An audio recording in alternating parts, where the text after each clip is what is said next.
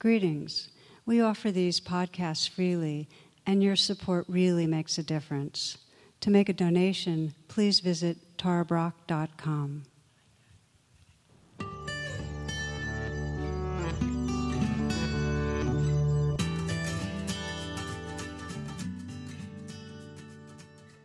Namaste and welcome. I'd like to begin this talk with an ancient and contemporary tale, and it's about a king and his wife that were entering into old age, and they didn't have a child, so they were trying to attune to who's going to really take over the kingdom, who's going to rule. And they had a very wise counselor they were consulting with, and the wise counselor, who was also a very egalitarian-minded person, said, let's just open it to all. We'll just do interviews and see really who's the best person. And this is kind of like a contemporary nonprofit. They're going to just invite everybody to the kingdom and do interviews. So what they did was they were going to have interviews in the royal chambers, but in order for it to be really fair, they wanted first for each person to be able to present themselves without, an unfair advantage. So they opened up the chambers and the royal closets, and people had a choice of whatever they wanted to wear. And they had a banquet available, so those that were waiting for their interview would be able to eat well. And they had music and entertainment and fancy soaps, and it was a very, very gracious kind of invitation for all. So the king and the queen and their counselor waited in the royal chambers for people to start lining up for their interviews. And hours went by, and finally they went downstairs and found that everybody had left. They had eaten all the food, and they had kind of left with some of the clothing. They'd even taken the fancy soaps. And they forgot to meet with the royal couple. In fact, they really forgot why they came. And so it is with many of us much of the time that we enter this life and we get kind of lost and waylaid, and we forget what really brings us here and what really most matters to us. So this is our theme, our place of inquiry tonight, which is really what are our deepest desires? And I'll kind of use the word aspiration also. What are the deepest desires, and how do we really live according to the compass of our heart and not forget?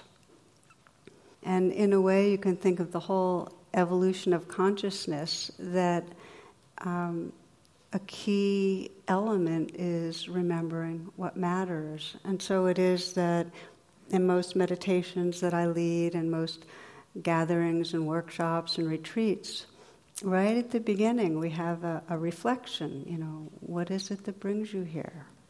What do you want? What does the deepest part of your heart want?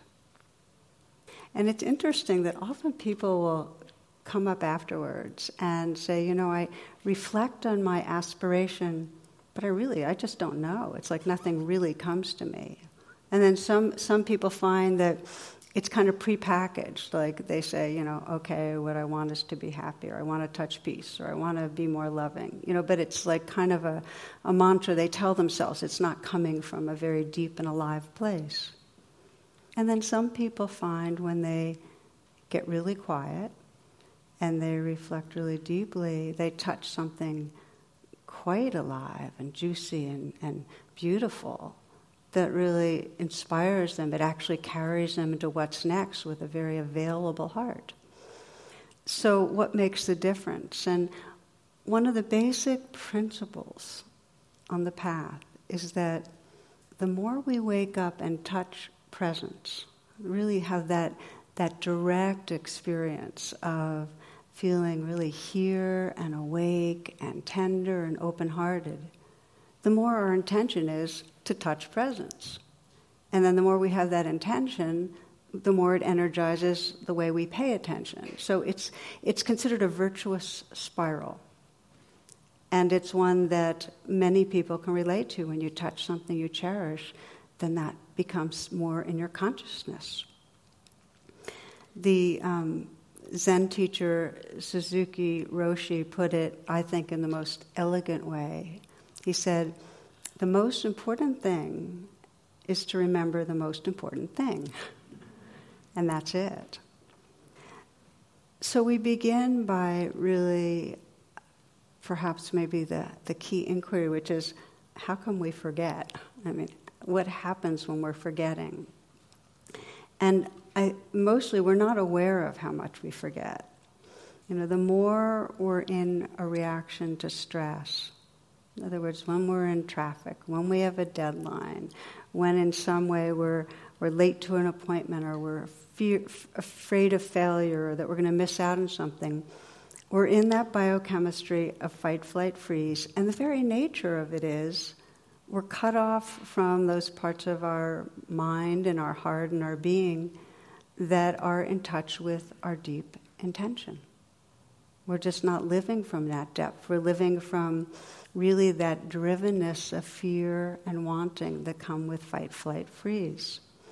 And last week, in my last talk, we were talking about trauma, which is the kind of the full-blown fight, flight, freeze. We're really caught in fear. And in those moments, it's a trance.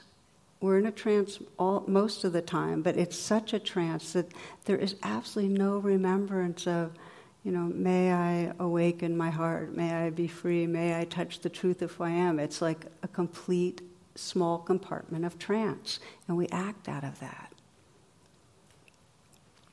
One of my favorite, totally ridiculous illustrations of this is of two hunters that are out in the woods, and one of them collapses, and he doesn't seem to be breathing, and his eyes are glazed. And the other one panics, and he whips out his phone, and he calls emergency, calls 911, and he's gasping, my friend's dead, what am I going to do? And the operator says, calm down, I can help. And she said, first, make sure he's dead. And so there's a silence, and then a gunshot is heard. Guy gets back on the phone, he goes, okay, now what? And I apologize, I'm sorry. But you get the idea. When we get caught, we forget what really matters. We're really in fight, flight, freeze. And I'll speak more personally that I know for myself, and it's big swaths of time that I'm really in busy mode, and I'm speeding along, and my main intention is to check things off the list to soothe my anxiety. And in those moments, I'm not thinking, well, what will serve deeper presence or more open heart? I'm just really wanting to check things off the list. My mind has gotten narrow, and my intention is coming from that place. And the truth is that when we're stressed, we're fueled by discomfort. And even though it seems like we're living in a lot of thoughts, what's actually driving us is feelings.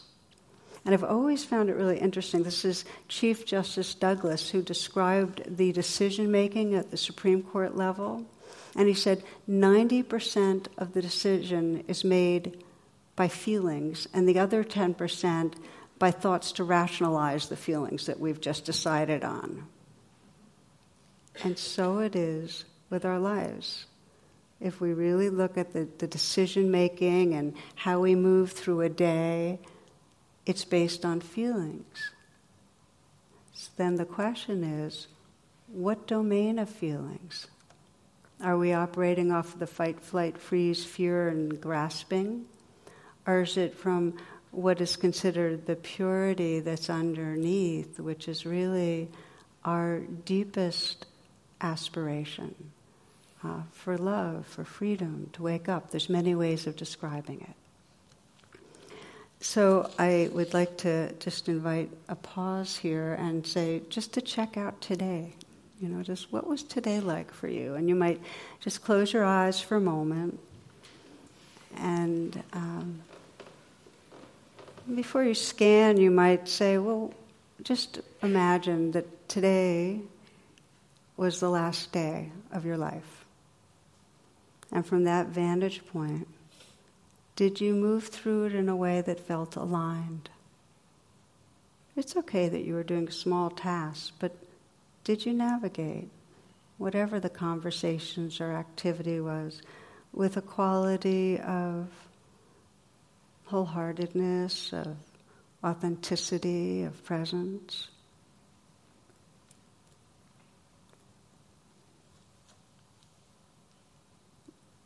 And if you're finding, no, it wasn't aligned, what was going on? Was there a sense of being on automatic, and that maybe behind the automatic, the kind of familiar fuel of anxiety, like me trying to get things done? Or was there judging? Was there worrying, planning? Were you craving or wanting something and chasing after it? So as you scan and sense, what was really going on, what level of wants and needs was driving you, not to judge, because noticing is the beginning of shifting.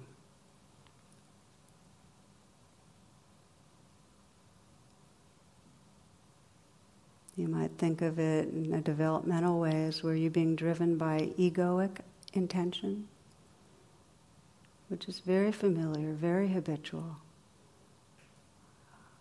Or was there some sense from the depth of a kind of true heart intention or aspiration?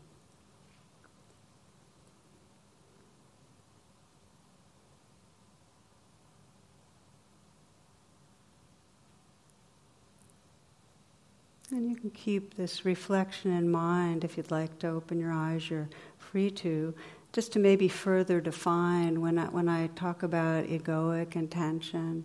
It comes down to really the intention to defend against threats or problems, to promote our self-interest, to secure our attachments, to make ourselves feel better and not to feel worse. That's kind of the egoic level. And I often describe it in terms of a spacesuit that we get born into a planet that's inherently challenging, and we develop this egoic spacesuit to help us navigate, and we need it. And it helps us say, oh, danger there, go that way, and hey, something you need and want that way, go after it, and we navigate with it. But if we're living constantly, if our life is wall-to-wall being driven by egoic intent, then we get identified with the spacesuit and we forget the consciousness that's here. We forget the heart that's here. We forget a much more deep and vast and mysterious belonging that really can carry us home. Just remembering it, wanting it, longing for it. Which takes us to true aspiration. And true aspiration has a lot of expressions. So when I say, what is your true aspiration or true desires? It can take different shapes in different moments. Sometimes it can be, I aspire to feel love. I want to love without holding back, And sometimes it's for truth. I really want to know truth, just reality. What is reality? And sometimes our deepest aspiration might be a sense of, that peace that surpasses all understanding, profound peace. Just all these different expressions. Sometimes it's for creativity, to live in a really authentic, creative way. Each of these there's a common denominator. And this is, I'm going to kind of give a kind of definition for true aspiration or true desire, which is our true aspiration is always in some way to manifest fully who we are.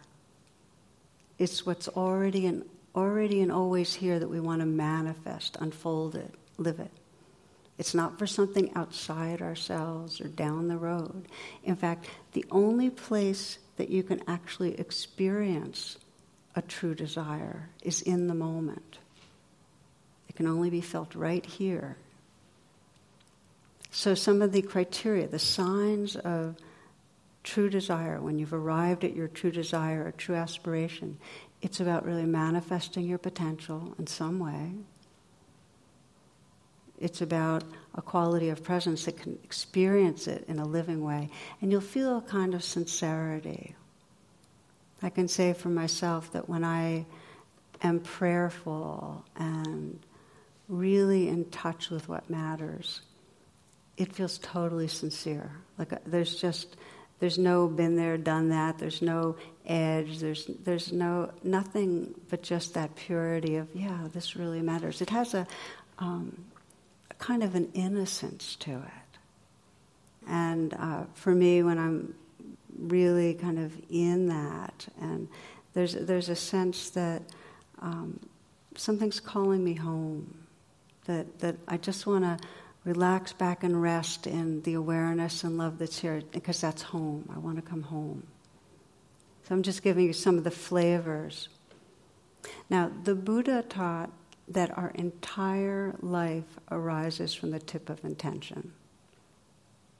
So that whatever your intention is right now, whether it's the surface waves of wanting, craving, fear, or it's that deep, tender place of longing, whatever your intention is, that then creates what happens out of it. It's kind of like your karma unfolds from your intention. And so that means in a conversation, if your intention is in some way to prove yourself or to dominate or to get approval or whatever, the conversation will unfold in a certain way based on that, the kind of egoic level. And if you're in a conversation and your intention is to take the risk to really not prepare in any way, but be totally available to connect and to understand, you're going to have a whole different experience. You know, the poet Mark Nepo calls that exquisite risk, when our intention is to absolutely come unarmored into the moment so that we're available to be changed, available to have real connection. What's our intention? So there's two different pathways we'll explore as we continue in this reflection to shift from the egoic level, which we all have some of, and we need some of. We just want it not to be dominating our attention all the time. But to shift from the egoic to that level of that purity of our true desires. And one of the approaches is for shifting it is by deeply reflecting, okay, what's my spiritual aspiration right now? And that's when we're a little quieter. You'll find if you're busy and stressed out and you try to do it, you're just going to have a lot of thoughts. So put that aside. The second way is when you are stressed out and you're stuck and you're really caught in reactivity, to be able to pause and say, okay, so what's my intention? What's driving right now? Because if you are in the middle of a conflict and you have a way to take a time out, you say, okay, what's my intention right now? All right, my intention is to get back at somebody, okay? Or, prove I'm right. That's a big one we have. If you get that, and then you pause some more, and you just are with that, with kindness, not judging it, then a deeper level of who you are and your intentionality will start unfolding itself. Well, what do I really want? Well, what do I really want under that? Until you get back home in what we might call true aspiration. So those are the two pathways. And I'm going to give you a few different examples of the latter, because I feel like it's so powerful to begin to pause and bring mindfulness to intention when we're caught in egoic patterns. So we're going to look at two places where we get hooked in those patternings, where we can use intention to come back home. And one of them will be when we're promoting ourselves in some way. The other will be conflict, because they happen all the time, every day, okay? And for promoting ourselves, we know that one of the, it comes on all levels. Self-promotion, it could be from the material level, that we're trying to acquire more money and more possessions or more approval or more power, just status in the world. It's our narrative, our story that we want others to know about ourselves. We're trying to in some way get that across. That's self-promotion. My husband, Jonathan Faust, has a bio that he has out there. And I thought I'd share a little bit about his bio. One thing on it is certified pesticide applicator, expired. And the way his bio ends is Jonathan Faust, M.A., CSA. And for years it was like that. And then a few years ago somebody said, okay, I know what M.A. is. Well, what's CSA stand for? It stands for Cub Scouts of America. So that was his self-promotion. A big way that we try to promote is to win, to be the best in some way, one-upmanship. There's a story about some stores on a main street in a very small town that were like side by side, no space between them. And they all sold the same kind of merchandise, so it was very, very competitive. And one day, one end, the owner put up a sign saying, rock bottom prices. And that prompted the competitive guy on the other end to say lowest prices in town. So the guy in the middle is going, okay, how am I going to deal with these aggressive maneuvers? Then he gets a really bright idea, and he put his sign up, and it said, main entrance. Enter here. So we get very slick in the ways we try to pull it off. One of the biggest domains for self-promotion is promoting our own, our own comfort, our sense of pleasure, kind of grasping after more satisfaction and more pleasure. And instead of the deeper, longer-term gratification that comes from our deeper desires. Again, a story to illustrate is of a woman who goes to her priest one day and says, Father, I have a problem. I have 2 female parrots, but they only know how to say one thing. And so the priest inquires, well, what is that? And she says, well, and she's embarrassed, but she said, well, they say, hi, we're prostitutes. Do you want to have some fun? And so the priest is really upset. He goes, that's obscene. And then he gets a brilliant idea. He goes, I might have a solution. I have 2 parrots myself, and I've taught them to pray and read the Bible. And my sense is that my parrots can teach your parrots to praise and worship and stop saying that phrase in no time. So the woman's really enthusiastic. She goes, great, I'll bring them over. So the next day she goes to the priest's house with her parrots, and he ushers her in, and she sees his 2 male parrots, and sure enough, they're holding the rosary beads and they're praying. So she's impressed, and she placed her parrots with them. And after a few minutes, the female parrots cry out in unison, hi, we're prostitutes, you want to have some fun? And there's a stunned silence, and finally one male parrot looks over at the other and says, put the beads away, Francis, our prayers have been answered.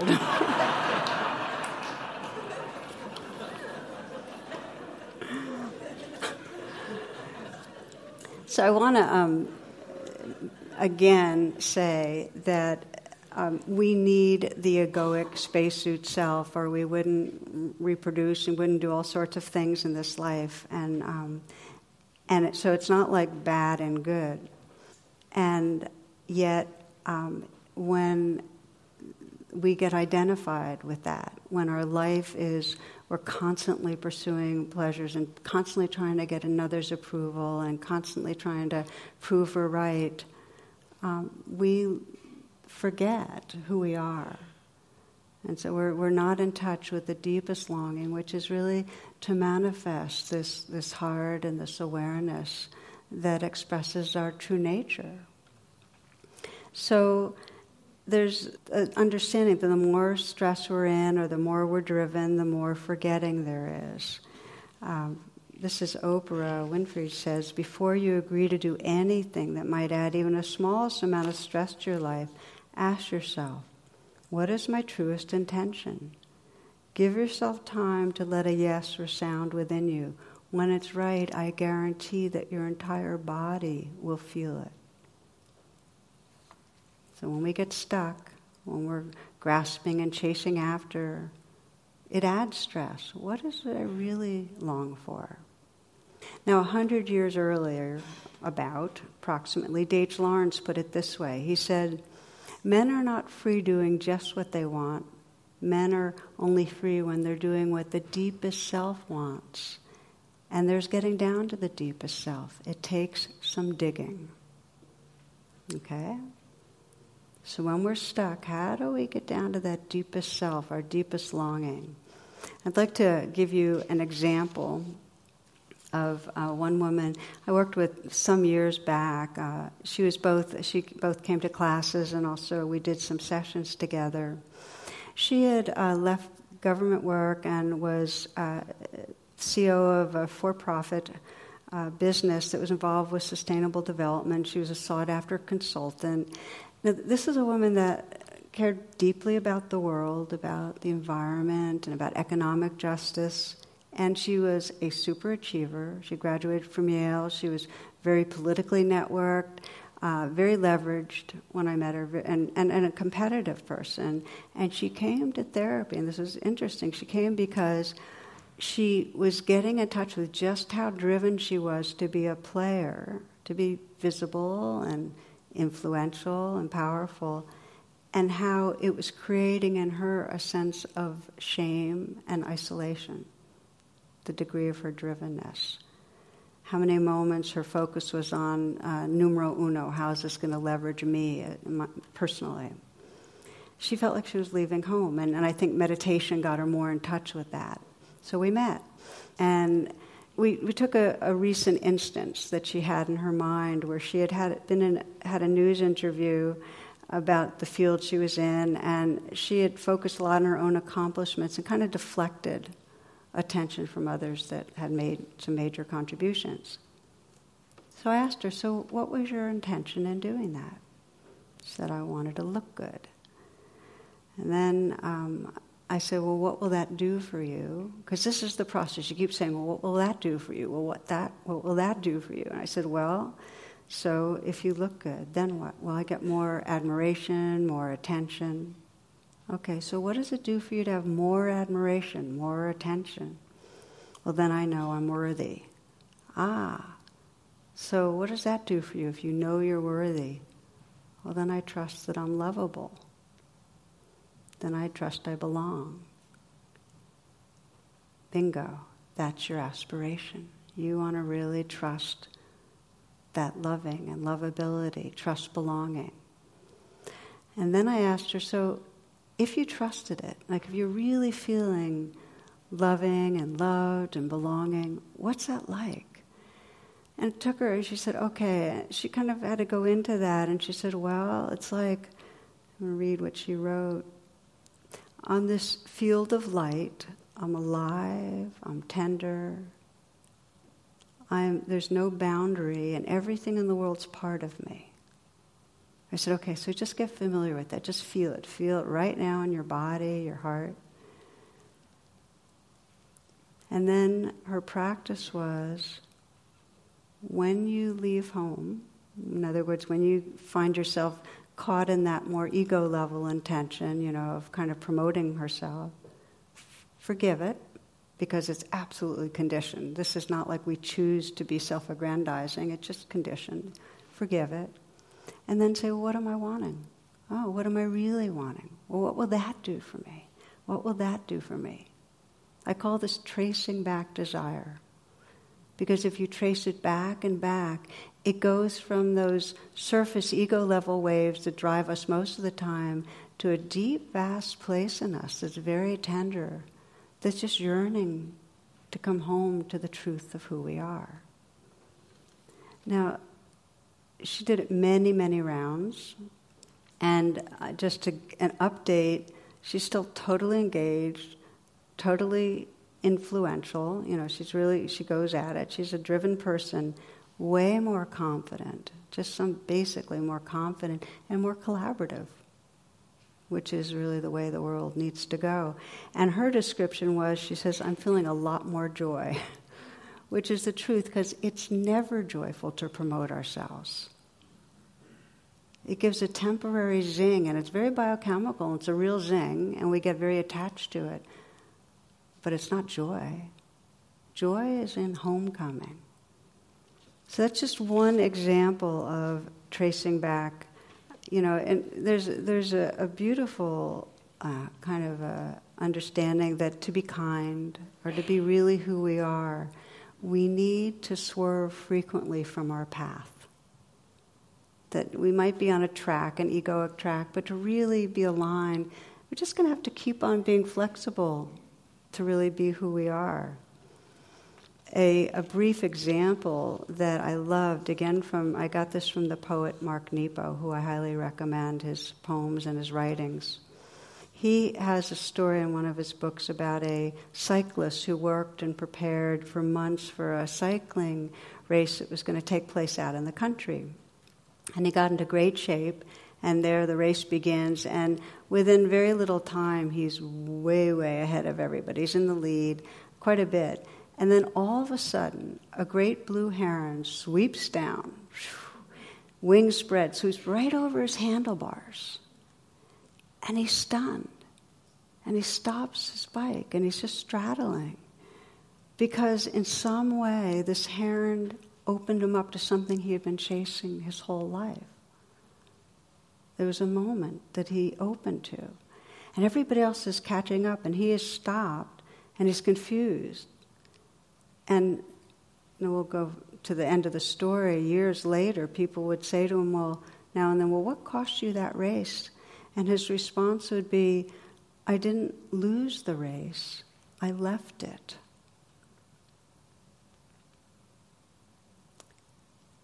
In that moment, that deep intention to be available, that sense of exquisite risk, whatever the goal I thought it was, do we have this flexibility to have something deeper carry us, open us, stop us, make us available?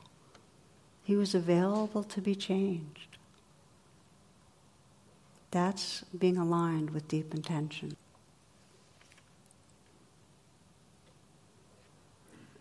Thus far I've been talking really on an individual level, but we can also look at parallel the intentions that drive a society. And a society that's based on egoic level intentions is going to be, in terms of, we're talking about self-promotion and feeding ourselves, is going to be there'll be ever increasing consumption, addiction.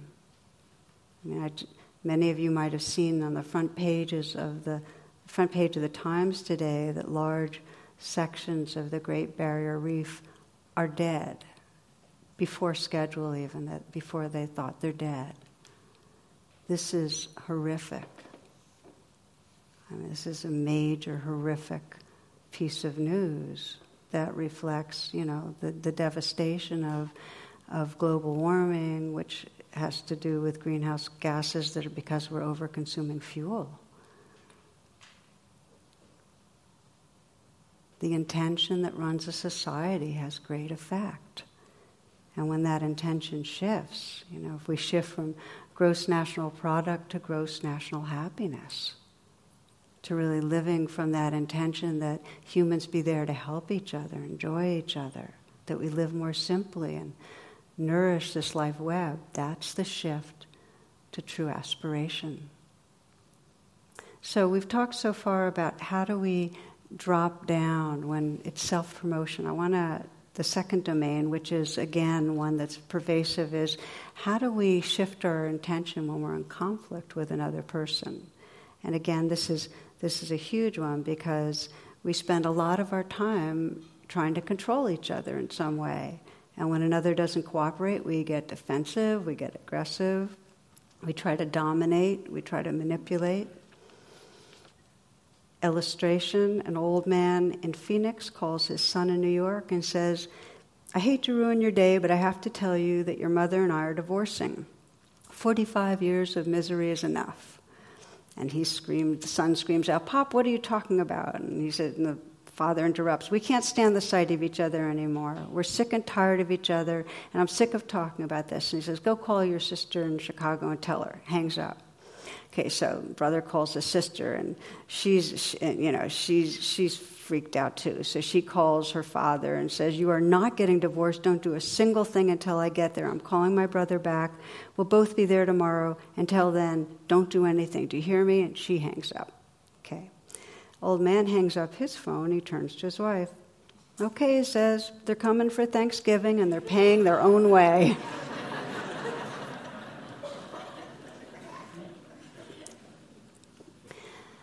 Every one of us knows, and this is the particular area we get most caught in, is blame, aversive judgment and blame.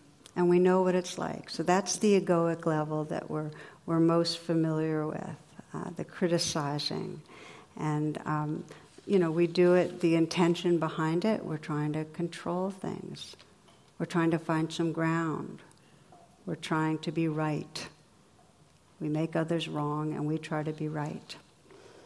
So it's a powerful opportunity if we really want to wake up our consciousness. It's a powerful opportunity to explore, okay, what's the intention here?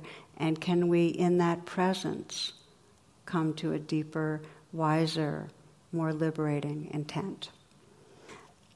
An example of how this works in this domain, one of the men that actually attended this class some years ago talked to me about how he and his partner were locked into this kind of growing kind of tension.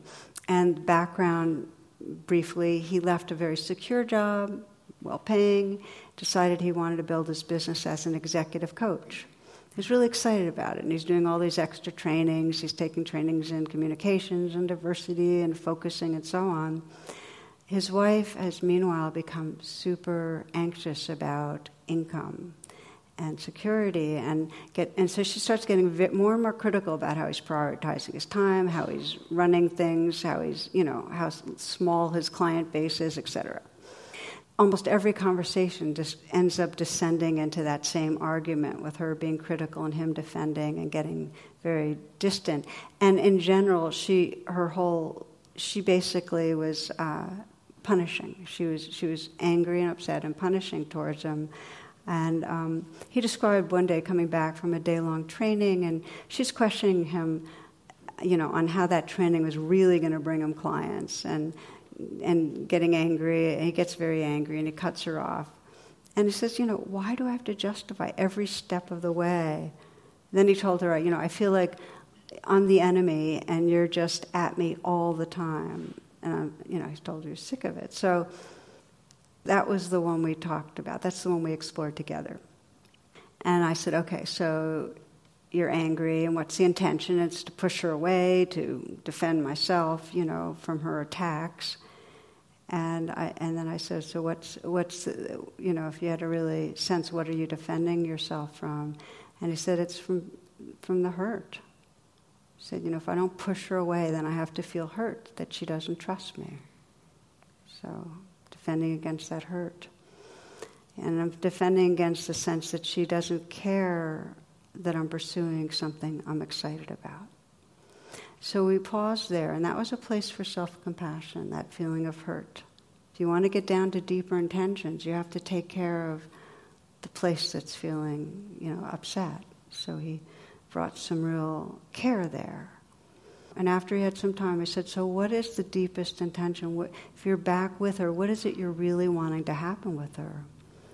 He said, "Well, I want us to be close again, like we used to be. I want us to care about what the other person cares about and to understand each other." And he said, "I want to be allies, not enemies." So I had him go through an inner process, of imagining speaking with her. And I said, "I want you to, get in touch with the part of you that has that deep intention. It's his more evolved self. I sometimes refer to it as his future self, in the sense that that's his being. If once he's really awake and mature, he'd have that intention." And I said, "And through the eyes of your more evolved self, what's going on for her? What's her intention?" "Well, she's afraid. We're drawing, on our savings now, and there's very little buffer. And she's hurt that I don't care about her fears." So then I said, well, from the perspective of future self, what does she really need? And she said, she needs me to show her that I care about her fears, that I'm willing to listen. So this was the practice he had, which was every time they'd lock into conflict, he would try to call on, when he felt hurt by her reaction, he'd breathe and offer him self-care, but then he'd call on his future self, that intention, that they be allies, that they connect, that they have understanding. And little by little, it gave him more choice on how to respond when she lashed out. He was able to say things like, okay, what's behind that? I feel like you're afraid right now. Is that what it is? Like, check out things. And start listening when she said she was, how much their financial situation was shaking them up. And so they started being allies and looking at how could they create a way of doing it together so that she would feel more secure. And he then was able to express his vulnerability, that he needed her to trust him some and to care about what he cared about. So it opened up communications. And I found this, that often in conflict, usually it's one person that has to lead the way a little bit in making it safe enough for the other person. But if one person can ask themselves, what really matters here? What do I really care about? They're going to be then coming from their more evolved self and have more choice in how to meet the needs that felt like they weren't meetable, how to work with both people's needs. There's new choices. I think of this often as when we're in conflict, our mind makes the other person the enemy. And as long as the intention is to in some way deal with the enemy as an enemy, I want to push them away or beat them or prove I'm right, we're going to stay in the same egoic loop. But if we can instead sense our intention to be allies, that we want to connect, there's all sorts of creativity that's possible. And I love, there's a very, very well-known quote from Lincoln, I do not destroy my enemies when I make them my friends. Do I not destroy my enemies when I make them my friends? That is the shift from egoic to true aspiration, when we can hold it in that big a way. The poet Edwin Markham put it this way: he drew a circle that shut me out, heretic, rebel, a thing to flout. But love and I had the wit to win. We drew a circle that took him in. Okay? Talking again on the individual level, but the exact parallel with our larger society. If the intention is to, others are the enemy, and the intention is to defend against the enemy, build walls against the enemy, attack an enemy, then it's going to keep us in the same cycles of violence. If the intention is to be allies, to collaborate, to be friends, then we get to move towards peace. So let's pause here. Let's take a moment. I'm going to invite you to check into where there might be a relationship that could use your deepened attention and presence. Just do a little bit of practice right here on the spot.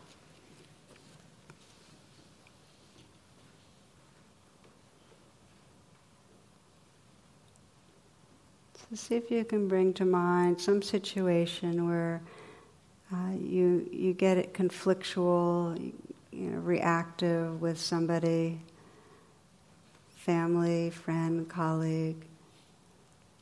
This isn't not a major hostility, but where you get into a pattern where you know that you're reacting from your ego and they're reacting from theirs.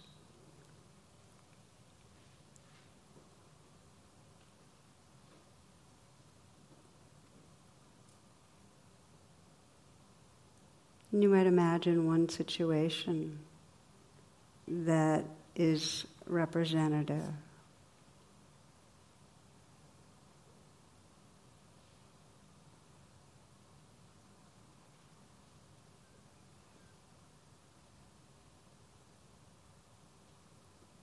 Imagine a situation where you're kind of stuck in the defenses or the aggression or whatever it is. And you might ask yourself, what's my intent right here? Am I trying to protect myself from hurt? Am I trying to be right, to improve my position, to get something I want? Am I trying to get back?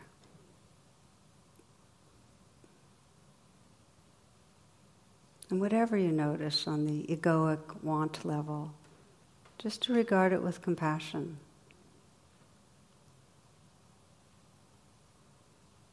You might think of it like you're the ocean. It's just waves. It's a pattern of waves that's developed. Just compassionate towards it. In fact, the more you're kind towards that ego level, the more you'll be able to drop into something deeper. So you might sense what happens if you really are kind towards whatever's going on inside you.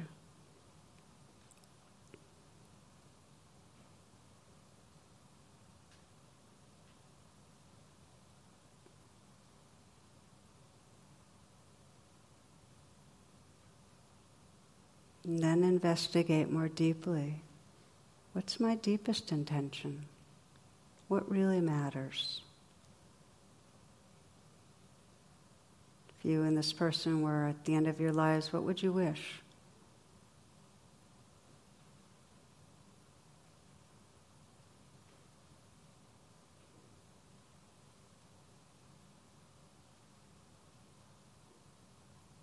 See if you can let your deepest aspiration fill you. So you look through the eyes of your more awake self at the other person, maybe sensing a bit where they're vulnerable, what they need. And you might notice if there's more of a sense of possibilities, choices that open up when you're remembering your deepest intention.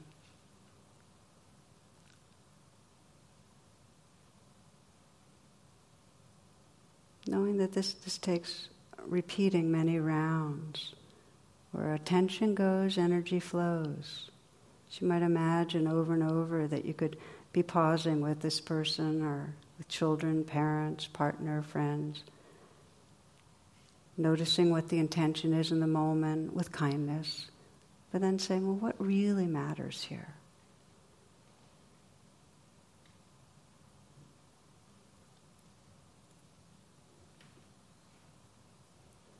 And we know we don't want to go through the decades sleepwalking, chasing after comforts and pleasures, caught in judging and blame. We don't want to miss the fullness of love and aliveness and mystery that's who we are. Mary Oliver, in one of her poems, describes kneeling in prayer in a field, contemplating with wonder a grasshopper who's gazing around with enormous, complicated eyes. And she writes, "Tell me, what else should I have done? Doesn't everything die at last and too soon? Tell me, what is it you plan to do with your one wild and precious life?"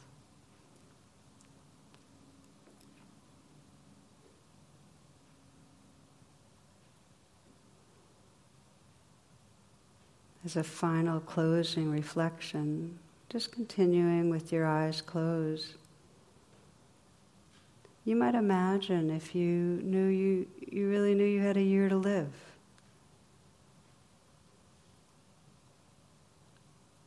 And what's your sense of how you'd live that year? How would the compass of your heart guide you? What would matter?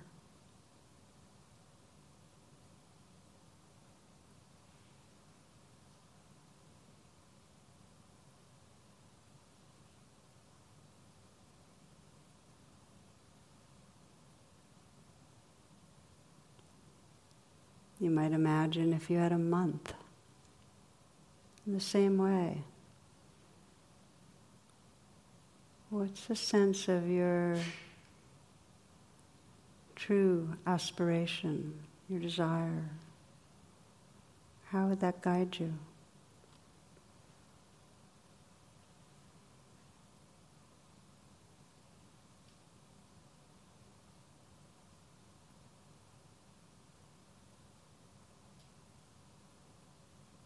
You might imagine if you had a day.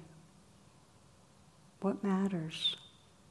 What really matters? What do you want to remember? How do you want to live your moments?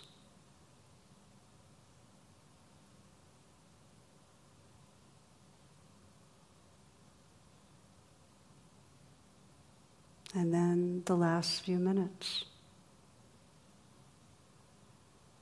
What is it that you want to really remember, open to, touch, live from, die into? What matters?